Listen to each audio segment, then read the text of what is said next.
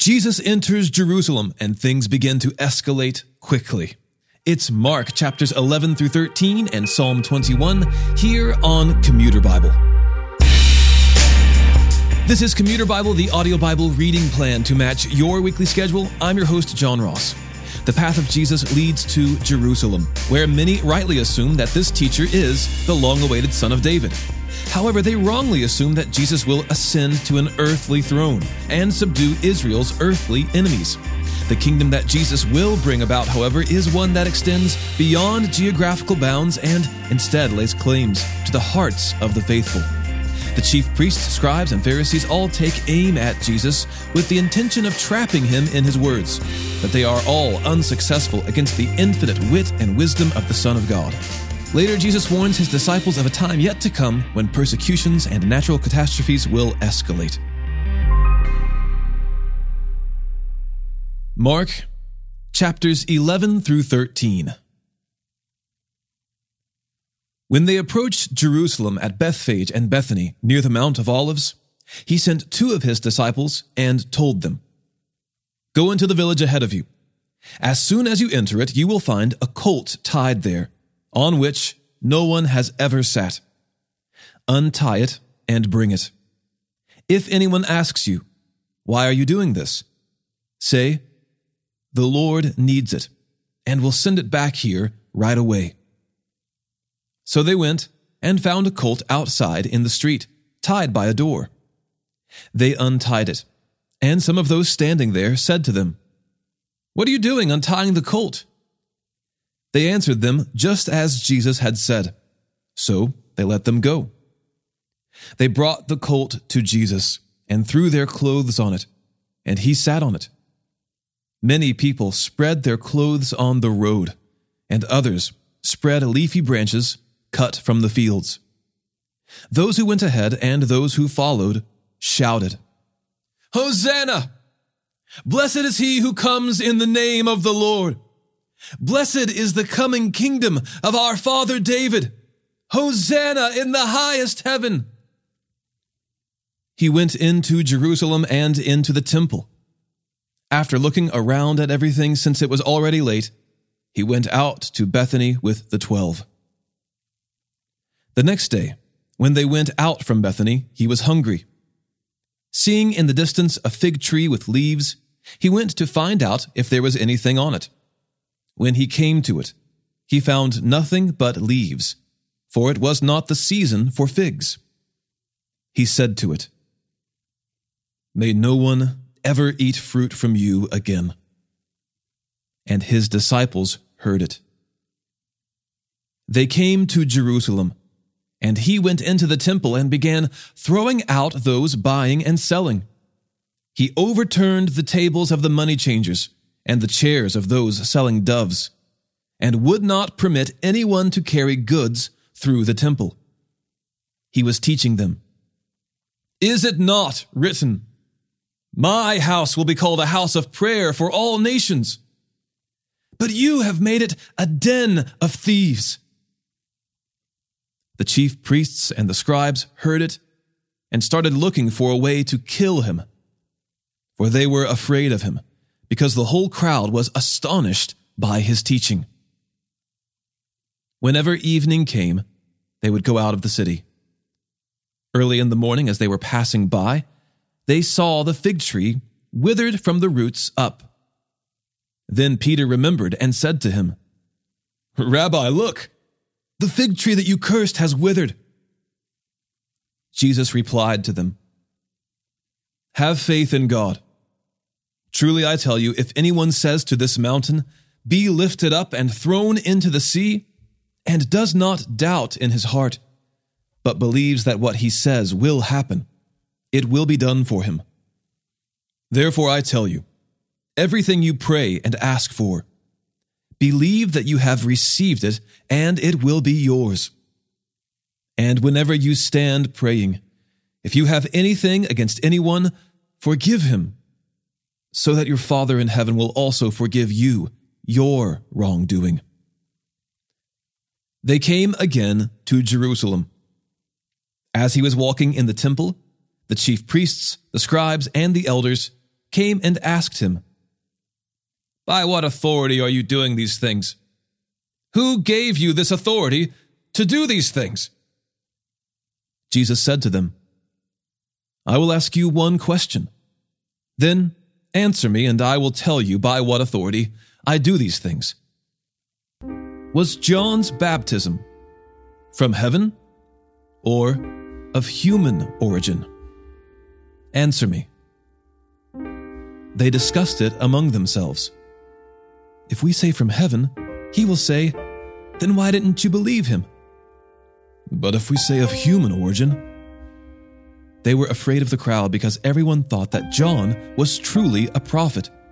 So they answered Jesus, "We don't know." And Jesus said to them, "Neither will I tell you by what authority I do these things."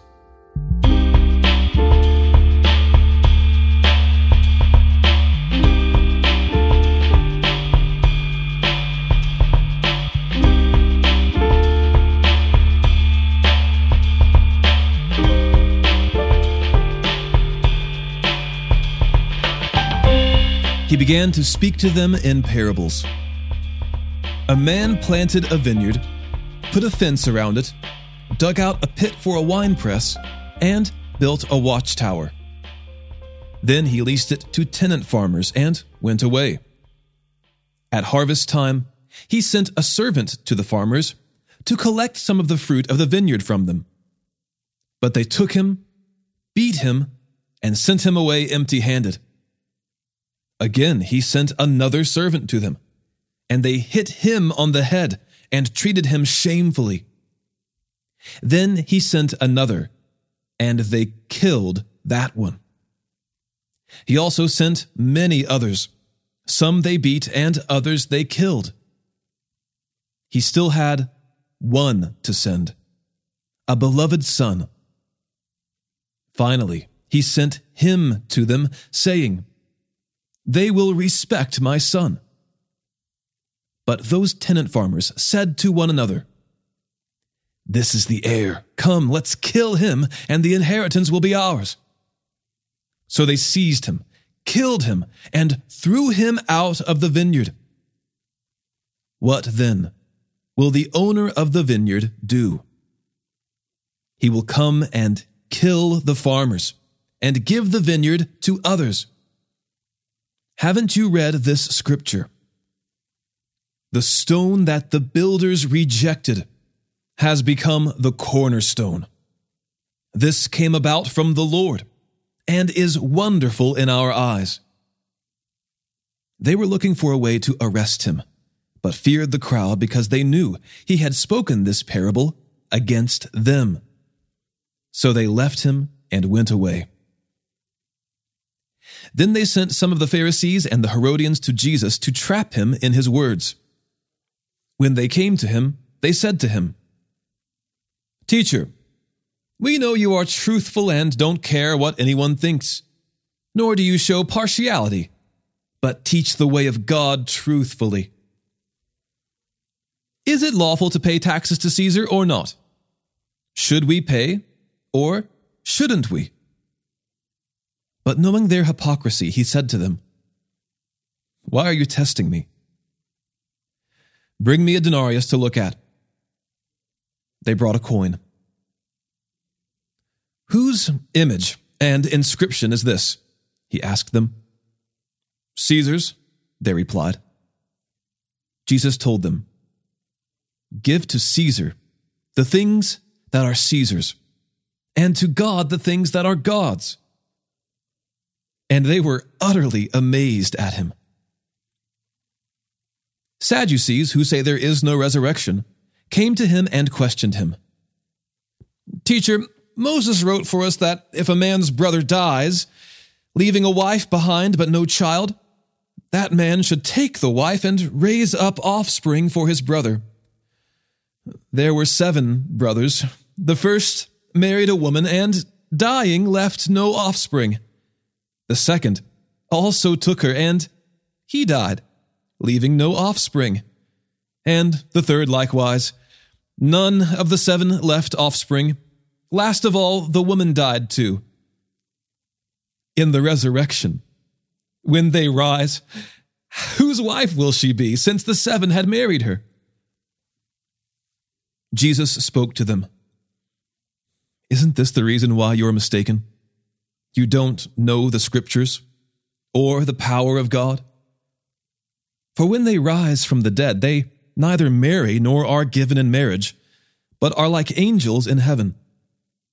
And as for the dead being raised, haven't you read in the book of Moses, in the passage about the burning bush, how God said to him, 'I am the God of Abraham, and the God of Isaac, and the God of Jacob'? He is not the God of the dead, but of the living. You are badly mistaken." One of the scribes approached. When he heard them debating and saw that Jesus answered them well, he asked him, "Which command is the most important of all?" Jesus answered, "The most important is, 'Listen, Israel, the Lord our God, the Lord is one. Love the Lord your God with all your heart, with all your soul, with all your mind, and with all your strength. The second is, love your neighbor as yourself. There is no other command greater than these." Then the scribe said to him, "You are right, teacher. You have correctly said that he is one, and that there is no one else except him. And to love him with all your heart, with all your understanding, and with all your strength, and to love your neighbor as yourself, is far more important than all the burnt offerings and sacrifices." When Jesus saw that he answered wisely, he said to him, "You are not far from the kingdom of God."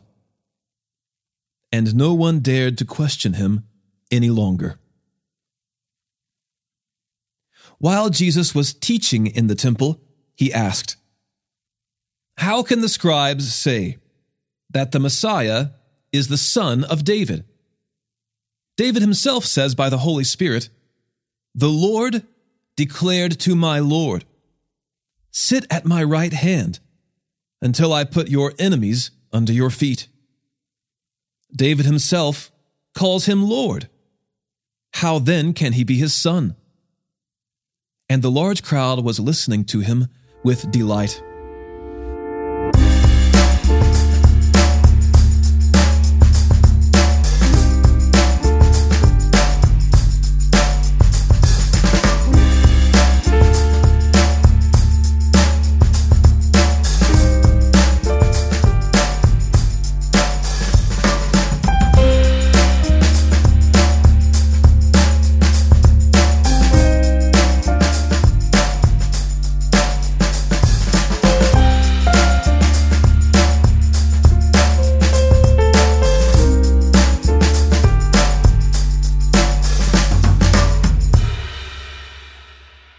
He also said in his teaching, "Beware of the scribes, who want to go around in long robes, and who want greetings in the marketplaces, the best seats in the synagogues, and the places of honor at banquets.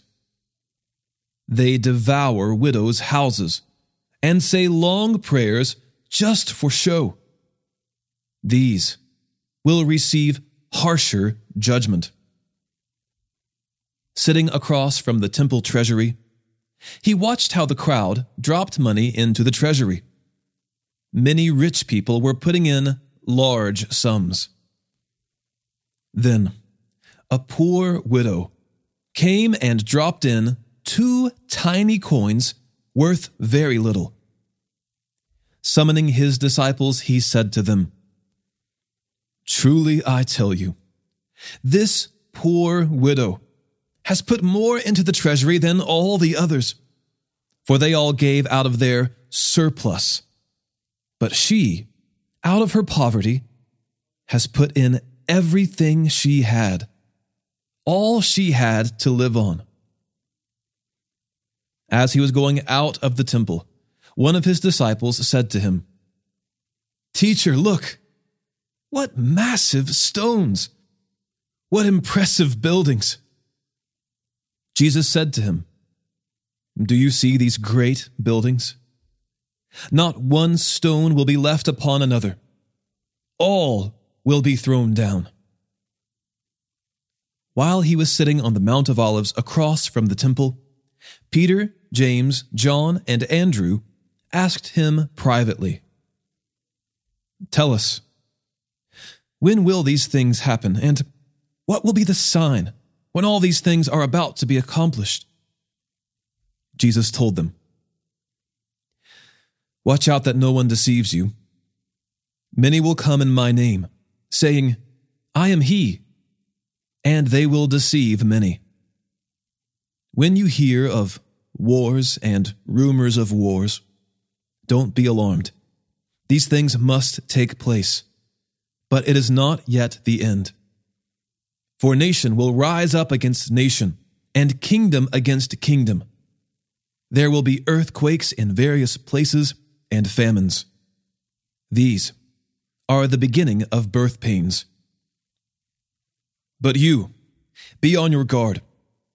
They will hand you over to local courts, and you will be flogged in the synagogues. You will stand before governors and kings because of me, as a witness to them.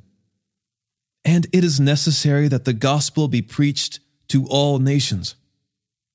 So when they arrest you and hand you over, don't worry beforehand what you will say, but say whatever is given to you at that time.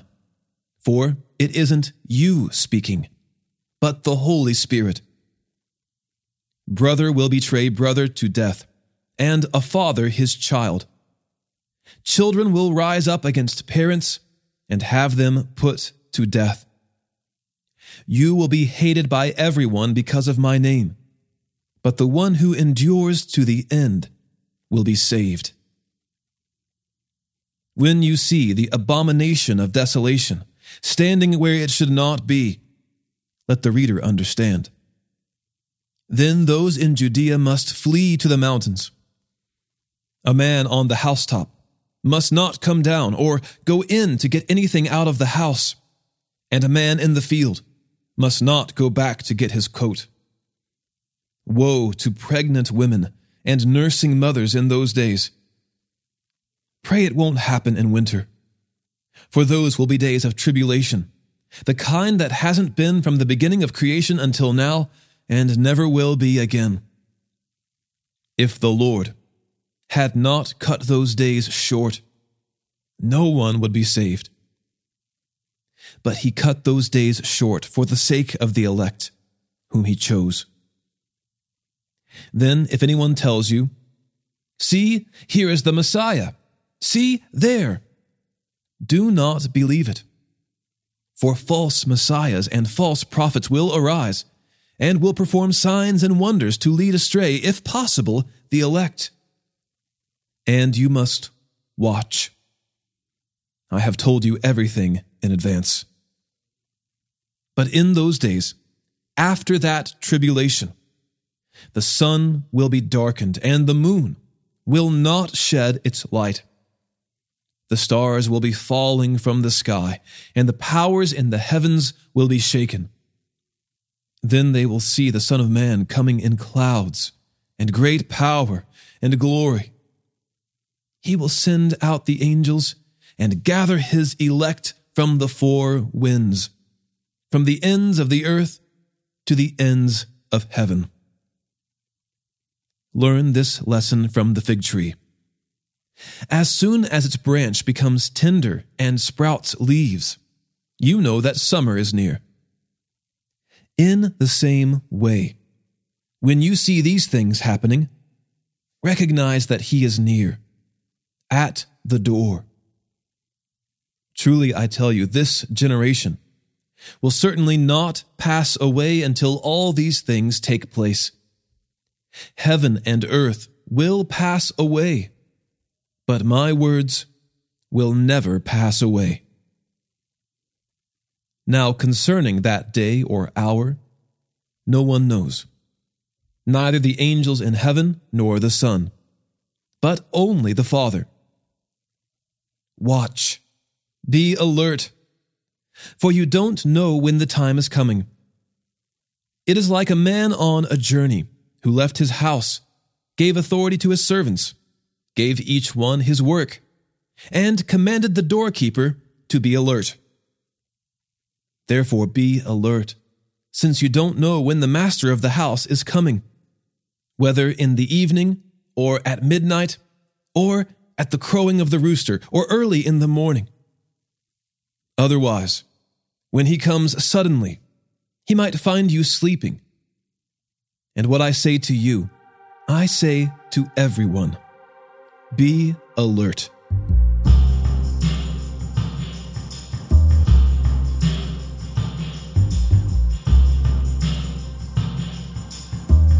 Psalm 21. Lord, the king finds joy in your strength. How greatly he rejoices in your victory. You have given him his heart's desire and have not denied the request of his lips. For you meet him with rich blessings. You place a crown of pure gold on his head. He asked you for life, and you gave it to him, length of days forever and ever. His glory is great through your victory. You confer majesty and splendor on him. You give him blessings forever. You cheer him with joy in your presence. For the king relies on the Lord.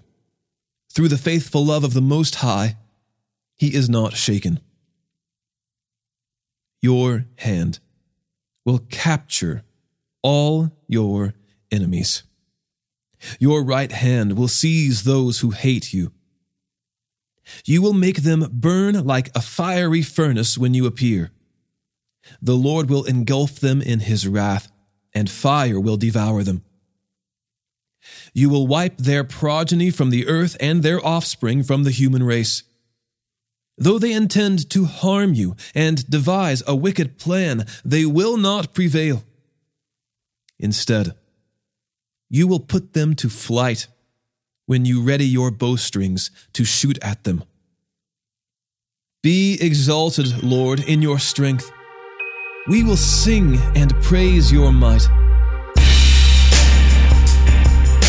If you would like to diversify your giving portfolio, I'd like for you to consider becoming a patron of Commuter Bible. This podcast is intentionally free. Feel no pressure whatsoever. However, if you want to give back just a little bit, you can go to patreon.com/commuterbible and do so.